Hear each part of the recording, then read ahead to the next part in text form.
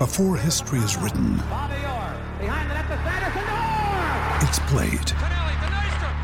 Before it's frozen in time, it's fought one shift at a time. Before it's etched in silver, it's carved in ice. What happens next will last forever. The Stanley Cup Final on ABC and ESPN Plus begins Saturday. Hello, welcome. This is the first episode ever of Belligerent Beavs podcast, the drunkest Oregon State podcast on the internet. My name is Terry Horseman, and joining me are two of my best friends from college who spent more than 4 years at Oregon State University with me. We won't get into exactly how many years because we're not going to embarrass each other yet too much. It's a little early in the pod for that. But joining me from the Pacific Northwest, JP Bertram in Portland and Benny Wehage in the Seattle area. Hey, I believe it's Tacoma now, Benny. Is that correct? That's correct. It is. I moved a little bit south about a year ago. There you go. And we should specify so that our listeners don't get confused. I know there are probably several hundred listeners already. Your name is Benny, but you are not Benny the Beaver, correct? Often confused, but that is correct. I am not Benny the Beaver. At least that we know of. Yeah, but, that's something Benny the Beaver would say. Benny the Beaver would say he's not Benny the Beaver. This just popped in my head. I didn't write this in the outline. That's right. We have outlines and shit. This is so professional. In fall of 2006, didn't whoever was Benny the Beaver get fired for going to Clodfelter's and drinking in the Benny the Beaver suit? Is that a thing that happened, or is that a memory my mind just created because it would be awesome? I didn't have a fake ID by 2006, so I would have not been at Clods when that happened. We wouldn't have to. I wasn't there either. That wasn't the same year where Benny the Beaver's head got stolen on game day, right? I had no idea that happened, but that's amazing. That did happen. I think they were different years. I know you're not supposed to ever know who the mascot is, but I have an inkling we could find a few past Bennies to come on the pod. If you're listening to this and you played Benny for any season or any event and want to share some stories, let us know. Little known secret, actually. I was not actually Benny. You guys would have never seen me at games, which was you're a foot definitely too short to be Benny. Hey, thanks. I do think that we took the official Oregon State mascot over though with the Orange Man suit that we sported at games for 2 years, 3 years. There's no way that suit lasted 2 years. I think 2 games maybe. It was disgusting after that. I've worn the Benny suit. I have worn the full thing. When did you wear the Benny suit? This is, of course, the voice of JP Bertram. I haven't officially introduced you. JP, joining from Portland with the Warriors Pelicans game on in the background. How are you watching the Marvel Cinema simulcast on ESPN? I had to, and I'm pretty sure Draymond was the hero, as the likely hero. Yes. The likely hero in the minds of all Warriors fans. Yes. But JP, how's it going? How's Portland? Portland's great. It's wet. It's beautiful. We're creeping up to summertime, so it's great. Can't get any better than that. What is the story of you wearing the Benny the Beaver suit? So back in one of my many years in college, I worked with the OSU Foundation, and we had to do some photo shoot, and they needed somebody to wear the costume, holding a sign, so they can get pictures of Benny. I ended up being the guy who had to wear the suit, walking all over campus for various photo ops. I took the head off at one point because it's hotter than hell in that thing, and it smells awful. You know, when you high five Benny and you had that smell that sticks to your hand for 3 days afterwards, it smelled like that the entire time inside the suit. So I took the head off until I walked through the MU. This is like in the summertime too, so like no one's really around. But there's like the kids camp that was on campus, right? And I was walking by them. First, they were all coming to me and like pulling on my tail, jumping on my feet. It was awful. So I took my head off, being like, I'm not really Benny. And it was like, all hell broke loose. You scarred several children for life. An administration person came running out of the MU and was like, we heard you were taking the head off of Benny. You're no longer allowed to wear this suit ever again. So we had to go back to the foundation and return the suit. And that was my one day of being Benny. You broke the one rule of being a mascot. The cardinal rule of mascotting. No, I broke the other rule as well because I was talking, and the kids could like hear me, and you're not supposed to do that either. It's really hard for me to not talk though. So right. Well, please talk on this because it's a podcast medium. It's an audio only format, so we're going to need you to talk, and that you're all right. That is something you've never struggled with. So yeah, happy to have you on the pod. Benny, how are you, man? How's Tacoma?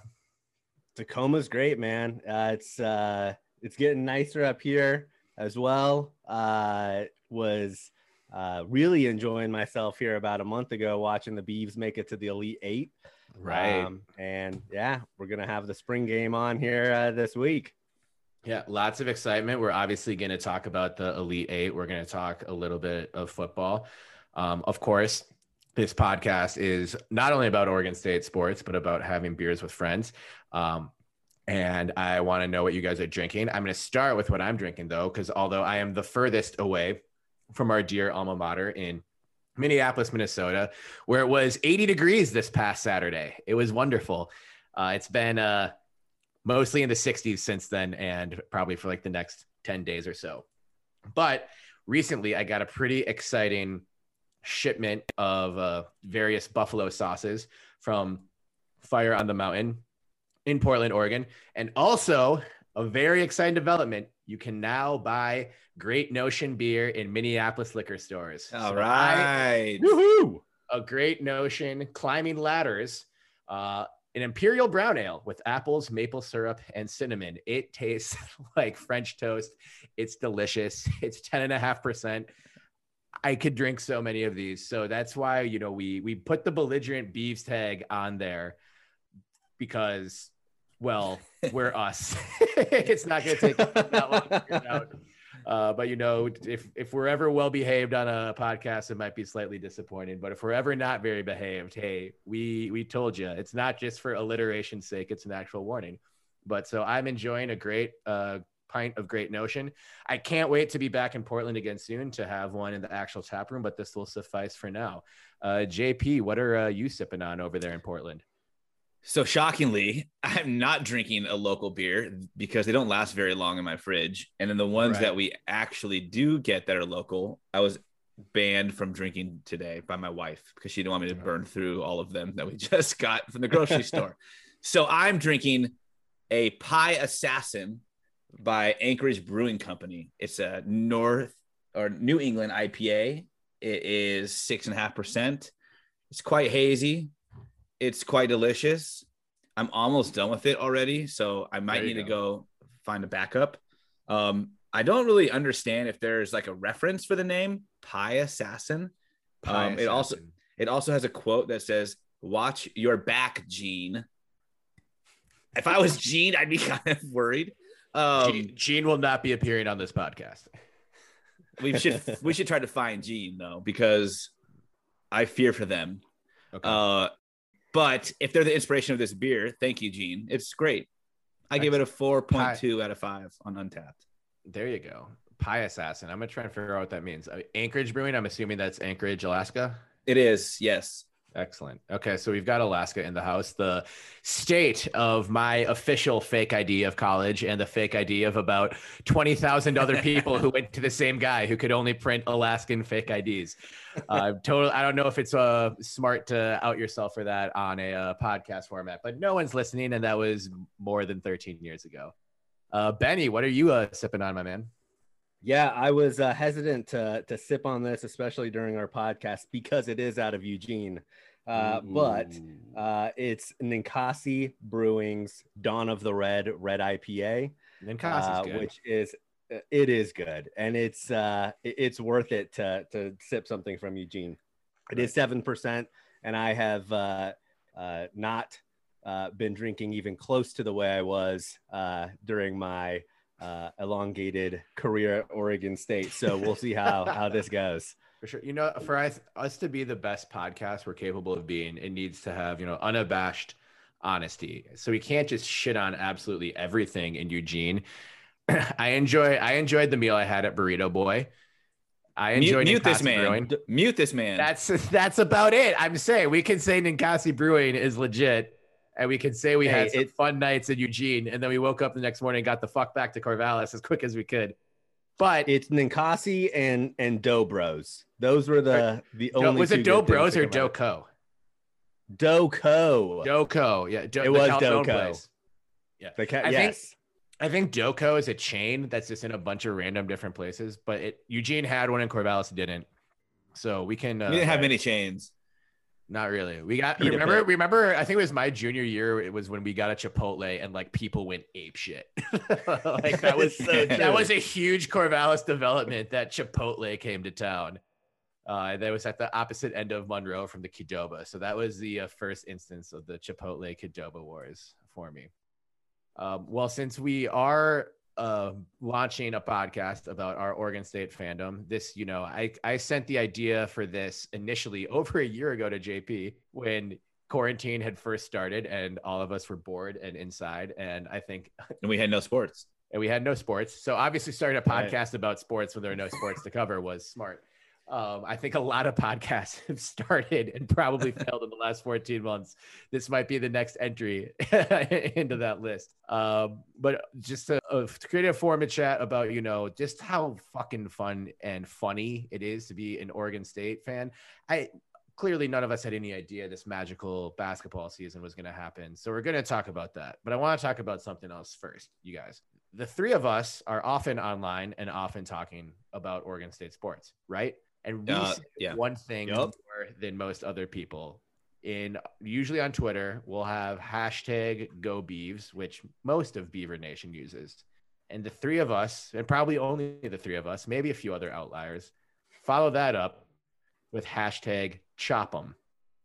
And I want to spend a few minutes talking about #ChopEm, why we say #ChopEm, and how that weird phrase was birthed into existence. And I remember this being probably, let's say it's exactly 10 years ago tonight, because that's more poetic. So 10 years ago tonight, we had escaped Corvallis at this point, I think for the most part. Either I was graduated, you guys were soon to be graduates. I was, you know, interning for the Portland Timbers, Benny's favorite professional sports team, and a team JP loves to make fun of. You know, some digs for that will probably be coming on either tonight or future episodes.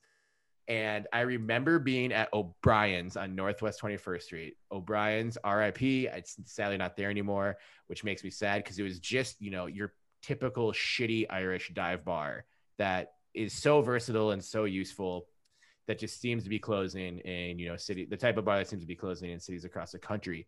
And the idea was we were talking about how Oregon State needed a catchphrase like Roll Tide or War Eagle or like Gig 'em or Sick 'em or like, you know, all those SEC schools that just have like cool little catchphrases or whatever, because our branding wasn't cool enough. And I remember Kevin Doan being like, it just starts with an idea and a bunch of people who buy into the idea. And somehow we landed on saying #ChopEm as like our cool SEC version of you know, encouraging phrase, whatever. And I think we texted all of our friends, hey, for Oregon State shit, start saying #ChopEm now. And a few people were like, okay. Our friend Funky Paul Molina was like, why isn't it #ChopEm? #ChopEm makes more sense. We're like, no, Paul, it's #ChopEm. Am I wrong? Am I completely making this up? Do you guys have any memories of drinking with me at O'Brien's and talking about this? I have no memory of that at all, to be honest. I do remember, I guess really my earliest, like where I really bought into this was when the line was drawn in the sand. Are we #ChopEm or #ChompEm? Right. And it was definitely one of those things where there was arguments on either side. Very valid arguments. Very valid arguments. Though clearly #ChopEm won out, rightfully so, I think. I have tweeted 30,000 times in my Twitter existence I think 26,000 of them have hashtag chop 'em. I just looked. My earliest instance of tweeting chop 'em, it was December 29th, 2011 at 6:18 p.m. Okay. I have no idea what that was for. A bowl game? No. December 29th. We didn't go to a bowl in 2011. Yeah, that was exactly. a rough season, man. That was the Sacramento State season. This was clearly basketball. But I mean, this thing goes back. I've got hashtag chop 'em, hashtag go Beavs, hashtag haul in, right? Like hashtag Chip Kelly is fat. I mean, this is an anti-fat shaming podcast, but of course. I took fat studies at Oregon State. Did you guys take that class? No, but clearly this was after you graduated, so I don't know if the message sunk in, JP. So I don't know how it started. Okay. But it still lives on, and the next generation says it too. My son says it. He's 4, so there is some sticking power. Yeah, Betty, do you have any memory of this playing out when we were in Portland? I have to say, I don't remember much about how Chop 'em came to be, but I do remember that Funky Paul Molina was not involved in the original conversation of coming up with it, and I've never seen some person try to advocate so hard for something that they weren't involved in the first place. So it definitely is Chop 'em, not Chomp 'em. I'm so happy you remember that detail of it. That is the one. Yeah, that is one of the. I don't know if I was there, but Funky Paul Molina was not there. Well, and I think if you were to ask Funky Paul Molina about that, he would still say that it should be Chomp 'em to this day, which is unfortunate. Right. All right. Well, there you have it. We don't know how Chop 'em happened, but there is, social media evidence of us using it 10 years ago.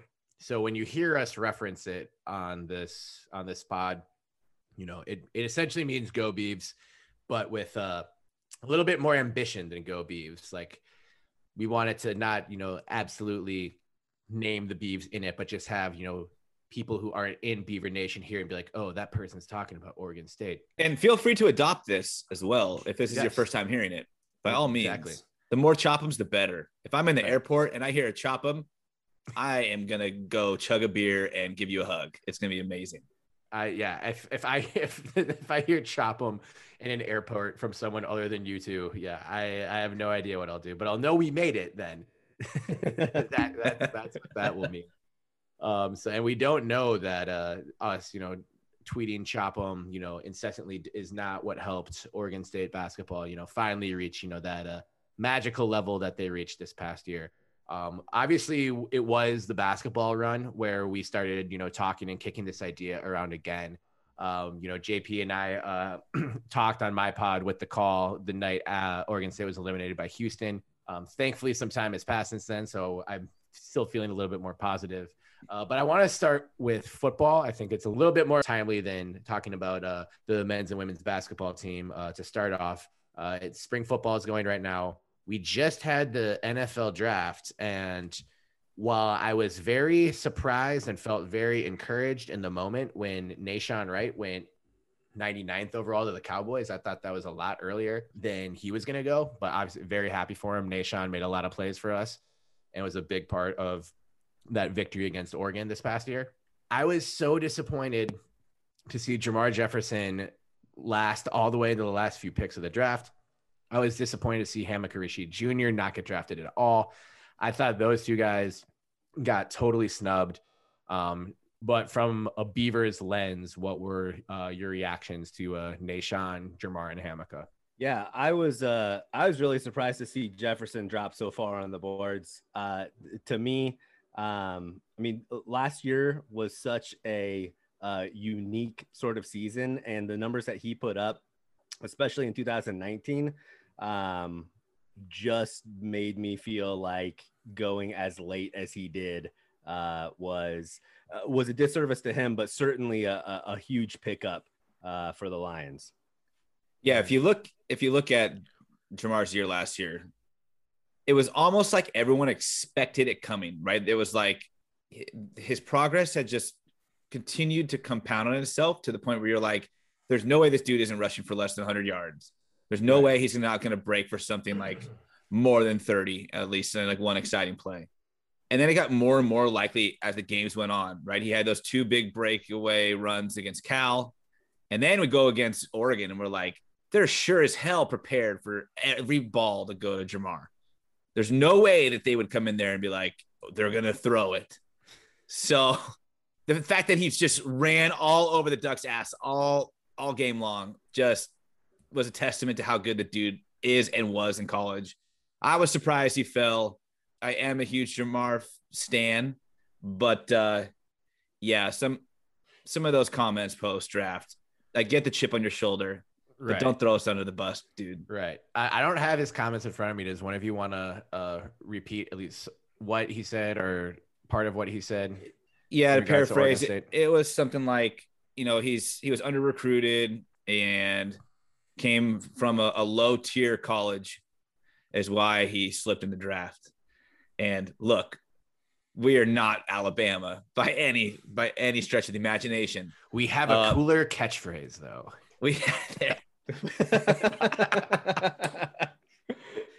But like, come on, man. Right. Yeah.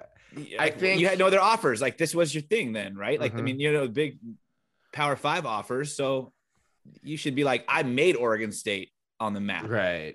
Own it. Don't blame it. That was my takeaway.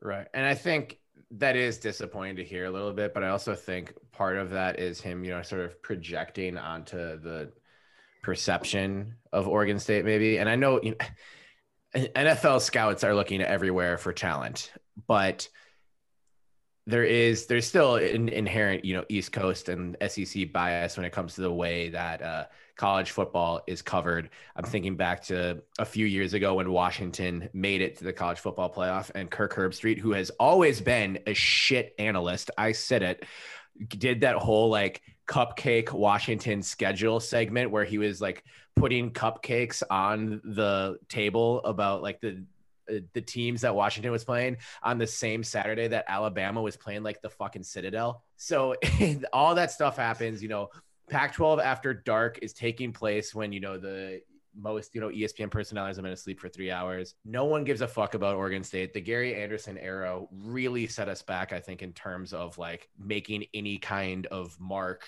outside of the Willamette Valley. So it's disappointing for Jamar to not, totally, own being a Beaver or anything like that. But I can see how frustrated he would be in the moment. So I don't think there's a ton to what he said, but, it's not Oregon State's fault he slipped in the draft. I think it's teams overlooking elements of his game. And Benny, any thoughts from you on Jamar and him falling so far? Yeah, well, I agree that I think that it was either a comment that was, I can't say that it was taken out of context, but probably one that was made out of frustration on his part, because coming out of 2019, if you're Jamar, you have to figure that you're going in the first 4 rounds of the draft, right? Absolutely. In 2021. And so to see yourself drop to, I mean, he was almost Mr. Irrelevant this year. It has to be a huge hit to the pocketbook too. So I understand the frustration completely, but to your point, I mean, it's not Oregon State's fault that he fell as far as he did. I think it was a set of circumstances. Just to touch on what you're saying about the pocketbook, like Rashid actually probably had it better going undrafted, because you get slotted in the 7th round, right? And it is nothing versus negotiating your own deal as a undrafted free agent. Right. There are plenty of stories of dudes who out negotiated even like what would have been like a 6th round slotting for them. So getting selected, you don't get a choice. You don't get like, any negotiation power on your contract. And when you're that close to having his own freedom to choose where he could go. Yeah. The Lions are in full rebuild mode, but they also drafted DeAndre Swift pretty high last year. So I don't know that his path to a bunch of carries is super open. Like he's going to be in a pretty crowded backfield. The one thing that, and I hate it when people sort of use this as an excuse. I guess it is something that teams do view the draft through, in trying to like look up weaknesses or reasons why he fell in preparation for this. Lots of, teams called him a scheme fit, or he needs to be running in a zone blocking scheme, similar to what Oregon State did. But a lot of teams in the NFL run that scheme and run block that same way. And that dude came, he wasn't a big recruit, but he came out of nowhere when he was splitting time his freshman year with Artavis Pierce, and he fucking ran all over Ohio State in that game, and he never looked back. Like, I just think, this happens every year in the draft where we talk about guys who fell. Just turn on the fucking tape and watch him running away from some of the best teams in college football.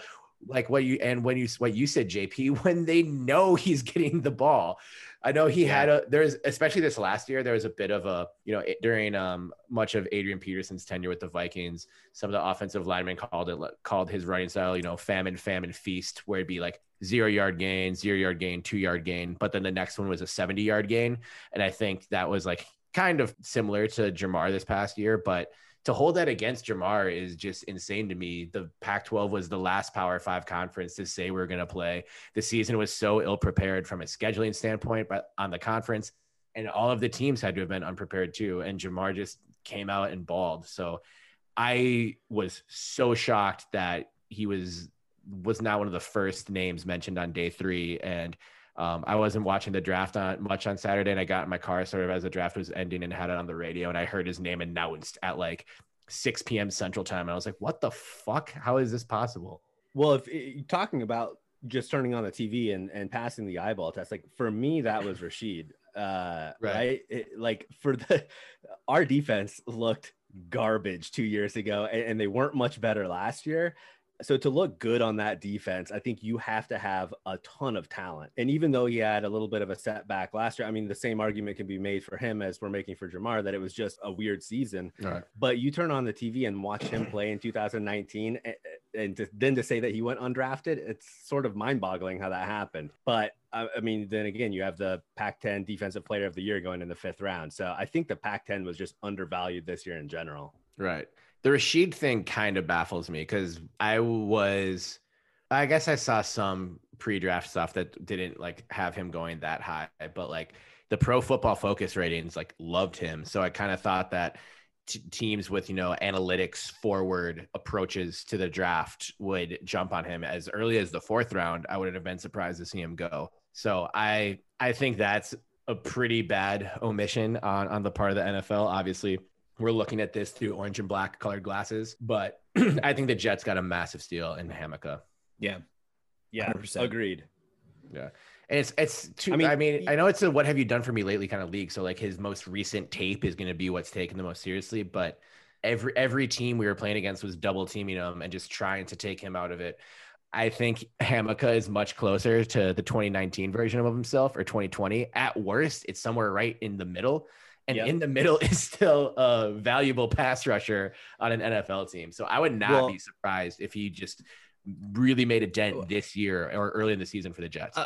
Yeah, and I mean his comments after he signed that deal with the Jets was, and this is paraphrasing, but I wish people would stop congratulating me and tell me to work harder. And it's like, I love that shit so much. Me too. And he's obviously going to most likely be a practice field player for the Jets. And I mean, what a better attitude would you want if you're the Jets than exactly that, right? I'm hoping the best for all of these dudes. Rashid will be joined by a fellow Beaver, Isaiah Dunn. I wouldn't have been terribly surprised if he went in the 6th or 7th round, but wasn't surprised to see him undrafted. But happy to see both those guys as teammates on the Jets and hope they both make it. It's always fun to see Beavs in the NFL. So, hopefully they make the roster and start making an impact. Now transitioning from Beavs in the NFL to Beavs who are still Beavs. I guess once a Beav, always a Beav, but Beavs who will be playing for the Beavs this fall, assuming that, second wave or variant doesn't fuck up this college football season. We are currently scheduled to open in West Lafayette, Indiana at Purdue University. I'm going to ask you guys a bunch of questions about the team this year and about Smith, but this is a road game against a Power 5 opponent in the Midwest. My first question, fellas, who's coming with me? Who's coming, man? Who's coming with me? I feel like JP has so much of a better excuse to not go with you than I do. So I am tentative, but favoring the yes. I think I should be able to make it, Terry. JP just had a daughter like 5 5 months 4 ago? months ago. 4 months I mean, ago. she'll be pretty penny. old by September, but Yeah, she can take care of herself by September. I mean, she's clearly slowly developing, if not. Right. Benny, we'll fly in to Indy. We'll meet up with friend of the pod, Aaron Stevens, in Bloomington, Indiana. He went to our friend Aaron Balake Stevens, a proud alum of Indiana University. I think he'll go just to cheer against Purdue. He might cheer for Oregon State harder than either of us just because it's against Purdue. I've looked up some breweries and Airbnbs and hotels in West Lafayette, Indiana. The goal should be for us to host a live episode of the podcast at a brewery at Purdue the night before the game. That's what I'm hoping for. I don't care if anyone comes. We'll just podcast in the brewery. Yeah, if we can lock that down, then I'm a definite yes. Hell yeah, baby. JP, you can zoom in if your family does not allow you to travel at that point. But yes, I think we absolutely need to make in podcasting. Podcast starts and fails all the time. You got to set long-term goals. So being relevant enough to podcast from the Purdue game, I think is a reasonable and achievable first goal for us. In 4 months, that's your long-term goal? That's the first long-term goal. It's not the longest-term goal. The longest-term goal, I think it'd be great. It's the shortest long-term goal. This is going to be the most short-term, long-term goal. One last thing. If we can throw in just visiting Tinkle Fieldhouse just to relive some memories. Yeah, we got to do that. Then I'm in for sure. We'll swing by the gym from Hoosiers too. Hoosiers as well. There is not a movie called Hoosiers 2. I don't think that'd go over very well. But anyway, so yeah, Oregon State football opens the season September 4th at West Lafayette against Purdue University. What are your guys' expectations for this football season? I want you to answer first because I feel weird. Huge, like every year. Are you kidding me? Every year. You spoiled Bay Area sports fan. Pac-12 championship or bust. Realistically, I think a stretch solid season would be like 8-4. It really, really depends on how our quarterback situation looks, obviously. But there's some winnable games. I think our schedule favors us nicely, especially our home schedule. I'm definitely worried about the Purdue game because whenever we go east, we don't play well. That dates back to the Riley era. Like ever. 34-0 at Cincinnati. Yeah. So I'm worried about that, especially with it being the first game. I'm chalking that up for an L. Sorry to just put a damper on the beginning of the season and your fun podcast at a bar. And hey, we're podcasting before. We're podcasting before the game. I will not commit to podcasting after the game. I think after is probably more interesting, but we will have a podcast after. I'm not podcasting live from West Lafayette after a potential 49-10 Oregon State loss. Although maybe that'd be funny. Maybe like Purdue fans would just come by, like feeling bad for us, buying us beers. Benny, we're approachable young men. I think we'd make a lot of friends of that Purdue fan base. You're giving yourself a lot of credit right now when we're talking about spring ball and football season still months away. We may not be approachable after a 49-3 loss. We might be getting not just 86 from, I think it's called Purdue Memorial Stadium. It's one of those boring names, but we might get 86 from West Lafayette, Indiana, and maybe the whole state of Indiana. So not a bad thing. We'll see. Sign me up. Benny, your overall expectations for this season? Yeah, I think that we need to have a better defense in order to have a chance at all.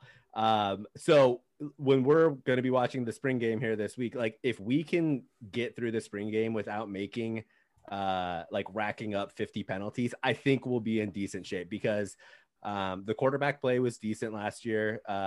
The running back who's going to be starting, BJ Baylor, if I'm not mistaken, he's had a lot of praise given to him. And just generally speaking, I think Smith is going to have the offense prepared more so than the defense. And the defense, it seemed like last year, like our schemes were okay and individual play was decent at times, but it was like the boneheaded mistakes that was killing us. So again, like if we can start shoring things up, then I think we have a chance to become bowl eligible. But like Smith has to become bowl eligible this year, or he's going to be on the hot seat, and it's going to happen really quick because this is going to be his fourth season, fourth under his belt. Yeah. So I mean, now he has all of his kids that are playing. In my opinion, is like the rebuild has to start the building process this year. Right. And can we also maybe tackle this year? That would be just phenomenal. I'm pretty sure you're supposed to do that in football, but the last few years of watching Oregon State football, I thought they would outlaw it to be dude. How many times did we text each other where we're like, that was a simple tackle. That was a routine. You make that day one in spring ball tackle, and we missed it. It looked like we were playing 7-on-7 in a lot of games with flags and shit. Are we totally sure that Jonathan Smith, who is quarterback of the best Oregon State team in school history, who was on that team with a defense that was overly penalized even for the era they played in? If they played that style today, they'd be suspended for the season by the first quarter of the Purdue game. Is Smith overcompensating by not, coaching up his defense to play like the 2000 Beavs, or is it completely unrelated? I think it's completely unrelated, but I just wanted to bring up the 2000 Beavs and how that team, I think, set records for personal fouls. It didn't matter for the most part. That year we doubled up. I think USC was second with like 15 personal fouls. We had over 50 personal fouls that year. It was bananas to watch. And if we have a team that's half that, I would be so happy. The refs can't call a personal foul on every play strategy. So just do it on every play, and it'll water everything down. I think bowl eligibility is my hope and I guess expectation. So in 2019 we were 5-7. And everyone said the Beavs were ahead of schedule. Smith was a candidate for Conference Coach of the Year with a 5-7 record, and probably would have gotten it if they hadn't lost that, last second heartbreaker at Wazoo, and they would have gotten bowl eligibility. Bowl eligibility in that year, honestly, would have been an insane accomplishment. Going 5-7 that year was an insane accomplishment, just given where the program was in 2017. If that had continued much longer, there's no way we'd be starting a podcast about it, because talking about Oregon State football would not be putting years onto any of our lives or anything like that. So going into last year, I was hoping for bowl eligibility. Then as last year happened, it was kind of hard to assess. So now I'm not really sure what to expect or what's fair. Benny, you said if we don't get bowl eligibility, then Smith should be on the hot seat. I think that's fair. I said Smith would be on the hot seat. Well, yeah, he would then be on the hot seat, especially if it's like 2-10, it's a pretty hot seat. If it's 5-7, I think it's a warm seat, and I think that's fair to say. I agree with that. Get a bowl game. I'm not sure who's quarterbacking us to an 8-4 season. I think the team is more talented. The transfers coming in look pretty good. I'm more excited for this receiving group than I have been this side of the Rogers brothers. Trayshawn Harrison looked good in the little bit of time he got. Makia Tongue is, a pretty, big name receiver to transfer here.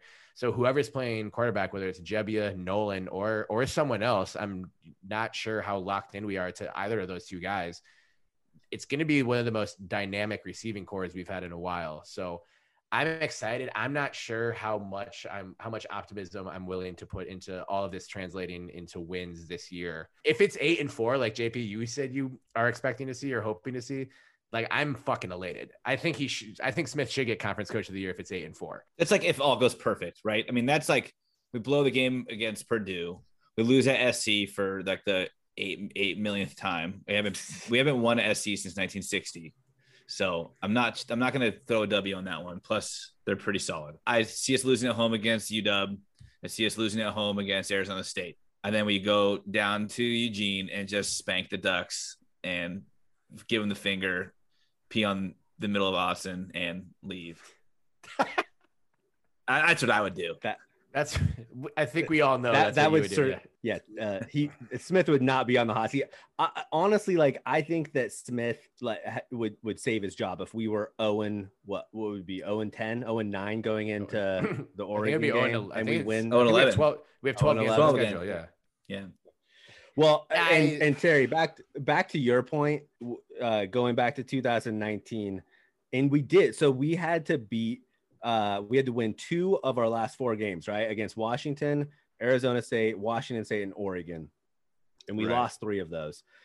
I think that I may have to be the one that the Washington State game falls on. I don't know if you remember, but you remember Max Borghi? I do. Max Borghi. And we started I started the hashtag, who the fuck is Max Borghi? Yeah, because he was talking shit and he deserved to have that hashtag. And then you made that hashtag happen. And then he got on the field and beat our ass. God damn it. Scored like 5 touchdowns, including the game winner. Dude, the funny story about that weekend. So that was a Friday night game and I was devastated. The next game, Minnesota was hosting Wisconsin in probably the biggest game in, recent Gopher history. And College game day was in Minneapolis. And so I went to the game. There's a group of Gopher fans who I normally tailgate with here. And I always wear Oregon State stuff to the tailgate.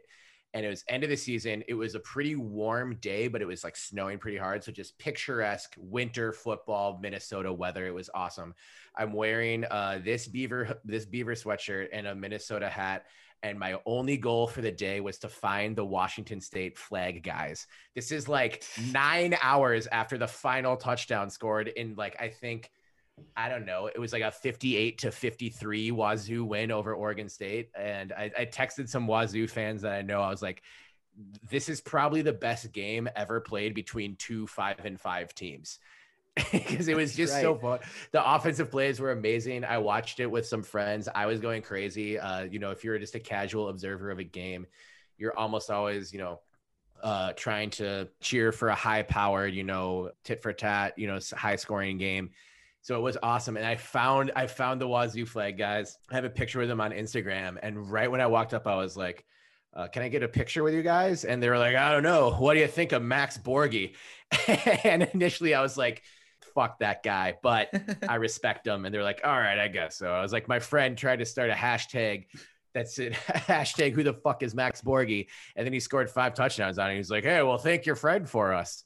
So I absolutely, Benny, do put that loss 100% on you. So Smith gets an additional year of cushion to get bowl eligibility because that loss was your fault. Well, and I have to say, last year is not a loss because if we beat Oregon, then, we did have a losing year. But does anyone remember any of the bowls from last year except for the national title game? Like last year really didn't count. I didn't think that. I remember not knowing that bowl games were happening until like 4 games into the season. Like I knew the college football playoff was happening and that like the other BCS games were going to go forth. But I was like, oh, the Meineke Car Care Bowl in Detroit is still awarding bids this year. Well, yeah, they're like, and anyone's eligible. Anyone. Oh, yeah, they did do that. Anyone was eligible. We could have gotten a bid. Oh, my God. Technically, we were bowl eligible last year. Okay, yeah. All right. All right. Smith, extension for Smith. Smith gets a 10-year extension. And I think that, fake talk about a Smith extension is a great segue over to the hardwood and Oregon State basketball. Specifically talking about, men's basketball, because we've been chatting a while, and the Elite Eight run was one of the most magical things to happen in a long time for that program. While we were in school, it was easily the worst men's basketball program in the country. All 3 of us sat through a season that was 0-18 in conference play. I'm not sure if that's still 0-18 because that was the year that USC had OJ Mayo, and I believe all of those games were vacated. So maybe we're 0-16 in the official record books now. I don't think those games were forfeited. I think they're vacated. So we're still a winless team. But obviously this March was, the sun was shining on Oregon State basketball. The women's team advanced too. So I think this was probably the best season collectively for Oregon State men's and women's basketball in a long time. I don't remember the last season that both teams would have advanced, but the men haven't advanced since 1982, and that was vacated by the NCAA. So, it's been a while. I know Scott Ruick's had his ladies balling for the last decade or so. But Tinkle's boys made a run for the first time ever. And Tinkle was rewarded with a pretty fat contract extension. Now he cashed is in. slated to be the head coach of Beaver men's basketball through 2027. Now that we're a bit of a little over a month removed from the most fun any of us have had with college basketball, sort of what are your guys' thoughts on the program, the run we had, and Tinkle signing his extension, and just some of the, the transfer speculation and moves that have happened since then? JP, let's start with you. I think first and foremost, one of the things that, at least in our circle, gets very little attention was, despite how awesome the season was and went, it was actually Tinkle's 5th winning season in his 7 years with us, which is many more winning seasons than we saw of basketball prior to him. So while it doesn't feel like this like immediate turnaround that happened, and I think a lot of it, we had some expectations because of the fact of the coach's son's recruits coming in were highly touted, and we thought, they're the saving grace. Let's get this going. He's riding the ship as a guy who was a Tinkle doubter, a Tinkle lover, and a Tinkle doubter, and is now a Tinkle lover. Has anyone ever said that in a sentence before? I was going to say, you are clearly on the verge of laughter with, every adjective you follow with Tinkle. I'm all for it. Give him the extension. Bring it on. We need to Instagram the video part of this what? For just JP's face every time he says Tinkle.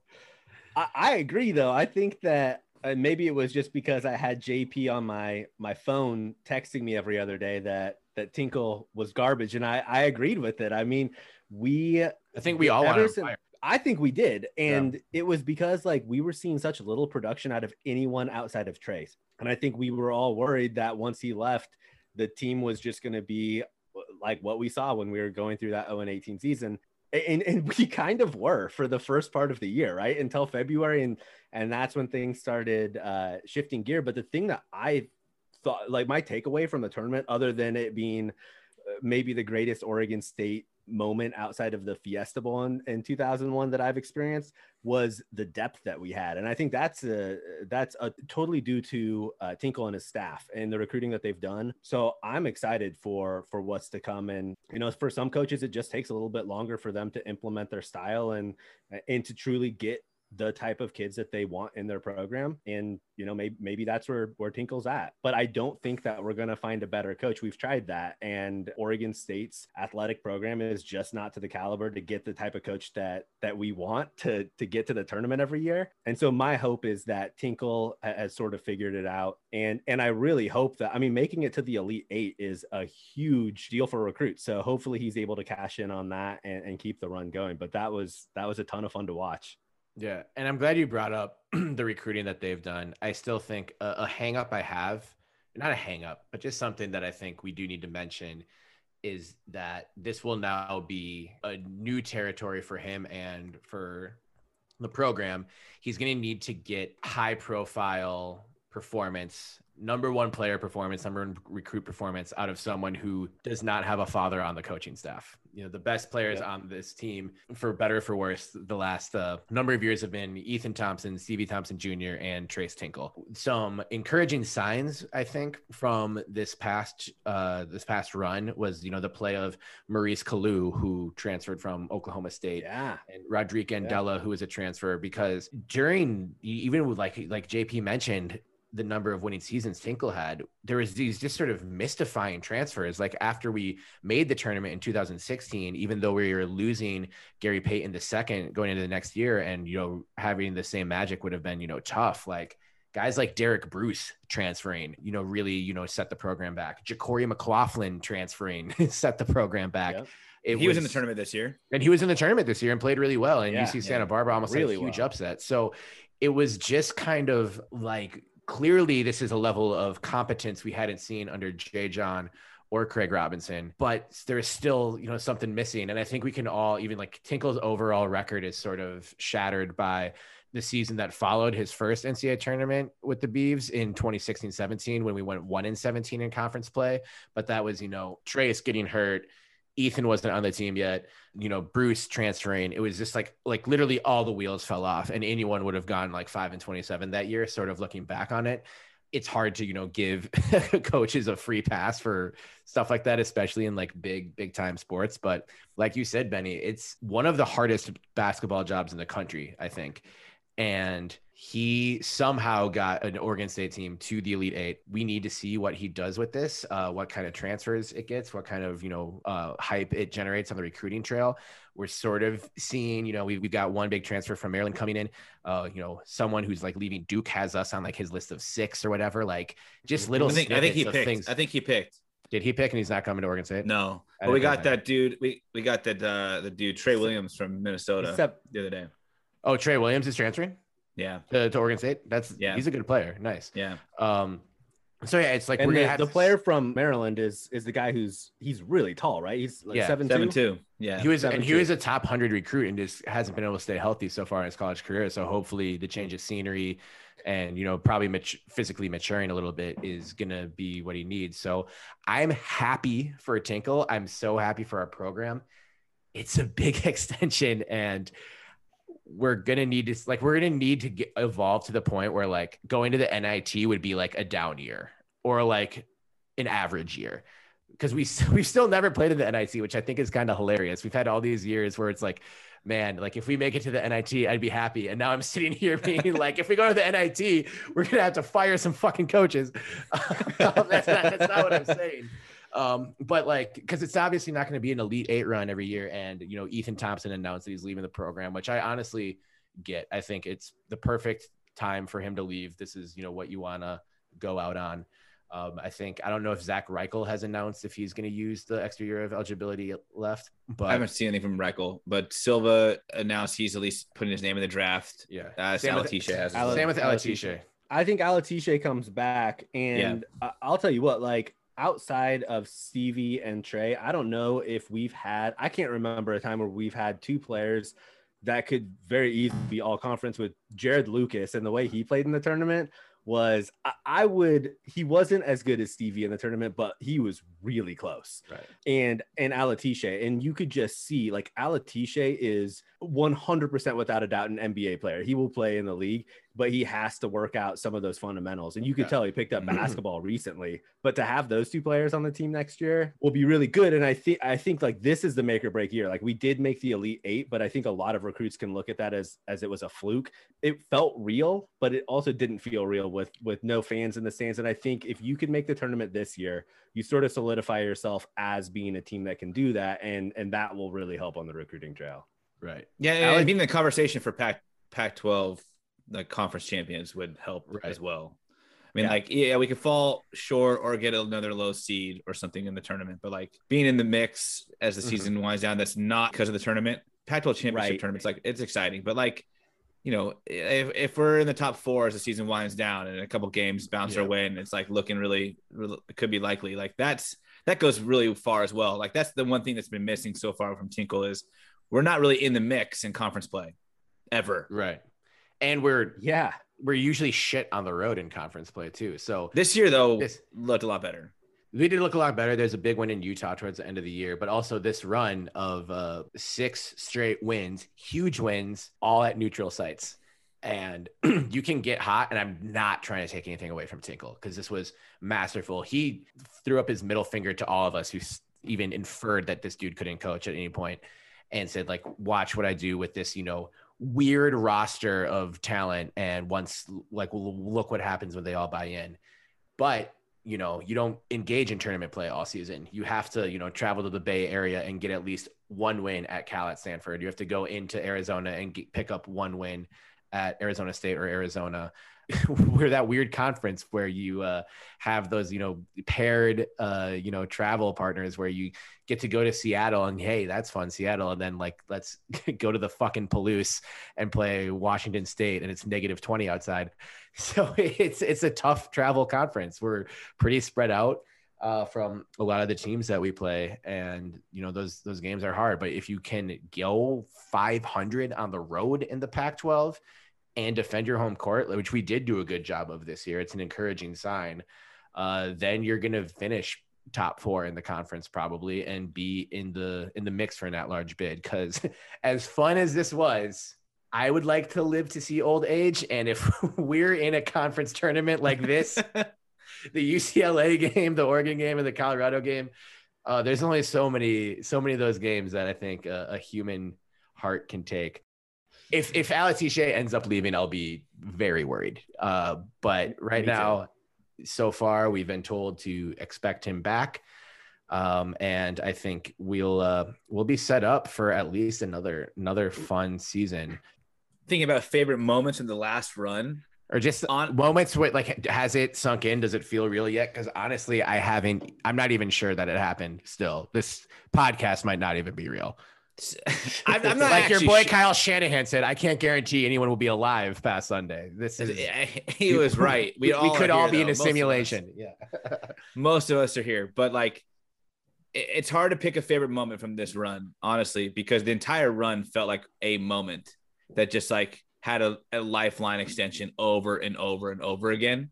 It was also like kind of draining in a good way, because I was like nervous, excited. It was like top of mind for me every day when they weren't playing, and even more so on game days. I could not get it out of my head. Like, this is unreal. We can't blow this. Like, I just kept thinking that over and over again because I didn't want it to end. I didn't care where we ended up. I mean, short of being champions, like, I didn't care, right? If we were, all I wanted was a championship or bust. But like, I also was thinking, this is just too much fun to like change the channel. Like, I don't want to like turn off the TV because I just want this to keep happening. So for me, like, it was almost like the season was just going on and on. And we're like, yeah, we're playing good. Some guys are coming in their own. This is really nice to see, like, people turning a corner late in the season. Maybe we'll make a run in the Pac-12 tournament. That would be fun. You know, it wasn't really, oh, we have to win this game, then this game. And then we're set up nicely to like maybe get a bid into the big dance. Like, so the season didn't really matter. It was like all of a sudden we started watching the Pac-12 tournament, and it was like, boom, these guys are showing up. This is awesome. Oh, wow, they're still here. And then it kept rolling, and I didn't want to get off the train. It was like too much fun. It's insane to think about how we were all texting our group chat during that first UCLA game. What I couldn't watch, because you can't watch Pac-12 Network anywhere, basically, especially in the Midwest. Fire Larry Scott sooner. Fuck you, Larry Scott. Yeah. Is he done again? Fire him twice just so he gets the message. And Weehage was texting all of us. And then like I signed on to Pac12.com and I activated the 5-minute preview right as like an 8-minute review was starting. So I didn't see a single play. And I'm just like in my apartment, I'm making dinner and I'm like just trying to find any kind of content. And I'm just screaming at my phone, like literally yelling, like, Ben, text faster. And it's like, we were tied up, headed to overtime. Gianni Hunt just hit the backboard, and it was literally like, what the fuck is happening? That was the opening round of the Pac-12 tournament. And now we're here, and JP's wearing an Elite 8 shirt. Like, it is fucking impossible. There's so many favorite moments. I find myself, going back to the extended highlights on YouTube of each of those 6 games. Even the Houston game I've watched a couple of times just because I remember like I finally got to that point where I was like, okay, the run is over, when we were down by a lot. And then we just come back and Johnny Hunt hit the backboard again, but it bounced off and went in and it tied the game. And I was like, maybe if I watch this again, there's a different version where Oregon State actually won. I don't know. You just don't remember. I didn't notice this live, but watching that game, but rewatching it, sort of, the Houston bench was like in a full-on fight when we tied it up. And they're like, they were like pointing fingers at each other, like, how the fuck did like you let them like hit that shot off? Like you did that. Like they looked in complete. They're falling apart. Yeah, it looked like they're falling apart. And damn it, we could have gone to the Final Four. Another reason to go to Indiana and get kicked out of Indiana, you guys. Well. So can I give you my 2 favorite moments here? The first being obvious with us beating Oregon in the Pac-12 tournament. That always, we made it to the Elite 8, and one of my top moments is beating Oregon. And we beat Oregon 2 out of 3 times this year. So, that's right. We won. Don't get it twisted. My second was, and this was sort of just a feeling, but going into the NCAA tournament and being matched up against Tennessee, it was that 5-12 matchup, right? And no one was giving us a chance of upsetting Tennessee. That was like the foregone conclusion. Which is that bullshit because Tennessee people was the pick 5 the seed that was 12-5 upset every year. Yeah. We weren't the Almost pick, more though. so than picking the 5 seed to win, right? Yeah. And when we were up, I think we went to a break where we were up, like it was like 33-14 on Tennessee. We were just running up the scoreboard in the first half. And I'm sitting in front of the TV, like, I cannot believe what's happening in front of my eyes. Like, the Pac-12 tournament's one thing, but this is something that's totally different. And the Tennessee, Right. I mean, Tennessee was just so much better physically and I think athletically that it was just, that was crazy to me where we went up by that much. And I think that was the point where I was like, okay, we could go on a run, and sort of that feeling where it's like, this is what North Carolina and Duke must feel like in the first round, where it's like, you don't have to worry about the rest of the game. But yeah, that was You fun. heard it here first on the Belligerent Beavs. The Oregon State is like North Carolina and Duke. Yeah, that's right. On my list of notes is, are we a basketball school now? Are we a blue blood? Watch out, Kansas. You got blown out by USC and we won USC's conference. So for the first time in any of our lifetimes, you know, Benny, you grew up a Beaver fan. JP, you had an older sibling go to Oregon State before you did. Both of you had reason to cheer for Oregon State before you got there as students. I didn't cheer. I had nothing. Oregon State was only on my mind because of the 2000 Fiesta Bowl when I was a kid growing up. So I didn't have, you know, an emotional investment in the school, but still we were all watching Oregon State advance in the tournament for the first time in our lifetimes. Like, that Tennessee game is huge. And it just like, it's like the fifth most watched highlights of all of these games we had.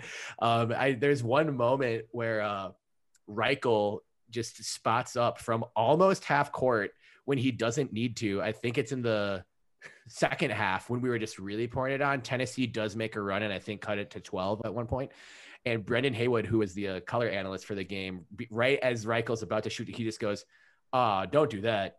Don't do that. And Reichel just drains it. It was just like, if that goes in, then everything's just coming up Beavs today. And like, that is something that has never happened to us. Like, we've never had that feeling for men's basketball before. So like, that was when, you know, winning the conference tournament was so fun, but doing it to an SEC team in the NCAA tournament to advance, like, that was amazing. So I loved that game so much. And that Zach Reichel shot is just going to live in my mind forever. If we're going to consider, like, are we a basketball school now? Where do we start? I don't know where you start because it came out of nowhere this year. Like, I don't know if anything like from last year. JP, you and I talked about this the night of the Houston game on With the Call, that last year, right before COVID, was when we were playing our best. And that last year could have been this year. I don't think the team was quite as good or quite as realized. They obviously didn't have Alatiche or Kalu or Andela, but they were playing really well. Jared Lucas hits that shot against Utah. We win the first round of the conference tournament against Utah in thrilling fashion. And then the season's canceled. So maybe some foundation was laid last year, but I don't think anything before that really counts. I don't think anything in the GP2 era / the, you know, Malcolm DeVivier era, the Langston Morris Walker era, nothing against any of those guys. Anyone who played basketball. J1 flight, baby. Anyone who played basketball for Oregon State for multiple seasons has my respect forever, because it has been just such a frustrating program. I appreciate anyone. Unless you're Daniel Dean. Unless you're Daniel Jean or Sasha Chuich, and then you can fuck right off. We don't have your backpack anymore. If this is the 80th minute of this podcast, if you're Sasha Chuich and you're listening, turn it the fuck off. You blew a game against Washington State my freshman year. Unsubscribe, bro. Unsubscribe immediately. But everyone else, it's just like, you know, I don't know. Like, I'm not saying this came totally out of nowhere, because that would imply that like it was just luck. And I don't think it was luck, but I don't know where you draw the line in the sand. I think it's just, you know, Tinkle probably becoming a better and better coach all the time and building up this group of kids this season and them finding the way at the right time. Well, and I think that we've talked about this before on multiple occasions, that Tinkle tends to lose players in the transfer portal more so than other coaches, right? And we were sort of wondering, what's the culture like at Oregon State if so many players want to leave.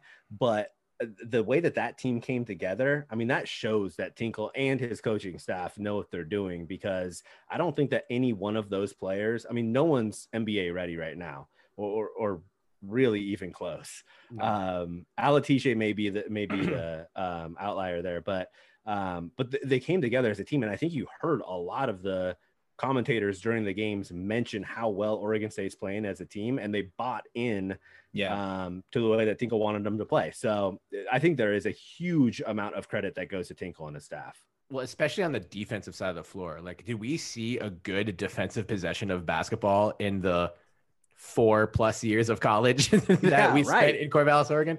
Like, you know what? Hold on. I don't know about that, because there were games where Oregon State would lose like 43-34. Sure. Yeah, there was that. So there must have been defense. No, this is J. John era. Well, J. John, and this is Marcel Jones, Sasha Chuich, Angelo Sakarakis. This was those guys didn't play any defense, but no, they could have been a down Chris year in Stevens. the pack. They were talking.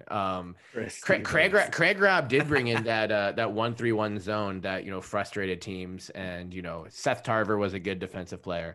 But I never the way, even though Cade Cunningham, I think, put up 26 points against us, the way we switched and moved on defense against Oklahoma State and against, Loyola as well. Well, and switch the defensive formation too. Like, yeah. And it wasn't like this is like, oh, we run a weird zone. You don't score on it for 10 minutes and then you kind of figure it out, whatever. Like, we were just, I couldn't keep track of what kind of defenses we're playing. We were throwing action at them everywhere. Exactly. And, credit to Alatishe, where he was just on every piece of hardwood the entire game. He was just blocking the fuck out of Cade Cunningham's shot, who might be the #1 pick in the NBA draft this year. Until Jared Cunningham, we never saw any thunderous dunks. And I don't think I've ever seen an Oregon State basketball player beat the fuck out of a lottery picks shot, let alone someone who's in conversation for the #1 pick. Yeah, I mean, he shot it was like 25% for the game. It was 6 for 20, which is insane that someone that's going to be in the NBA draft at all shooting 25% in the tournament game, but someone that's going to be presumably the #1 pick. That is such a huge testament to our defense. It's crazy. I think not even necessarily like a favorite moment, whatever, but just something that I did notice. The day I felt the worst day leading up to a game, like it was so fun, whatever, but my most miserable time of existence were the hours leading up to the Loyola game. I met up with our friend Joe Smaby here in Minneapolis to watch that game, and I was like, he had to remind me to breathe and to take breaths or whatever. My back hurt, I was anxious, I had the shakes, and then sounds like me every morning. We played we played so poorly to open the game, and then it was like, boom, the team's nerves were gone, my nerves were gone. We took that lead, and I know Loyola got it close again, but I don't know. To me, that game ended when Alatishe threw that 70-foot bomb to Ethan that ended in a dunk, and we all texted each other like, "Put him at quarterback." And then Jebbia liked my tweet. I love that Jebbia liked your tweet on that. See, we're tying segments together here. This is wonderful podcasting. Exactly. You think I didn't have a plan for this, Jay? I've been thinking about this since the second week of quarantine in 2020 when I first texted you about an Oregon State sports podcast.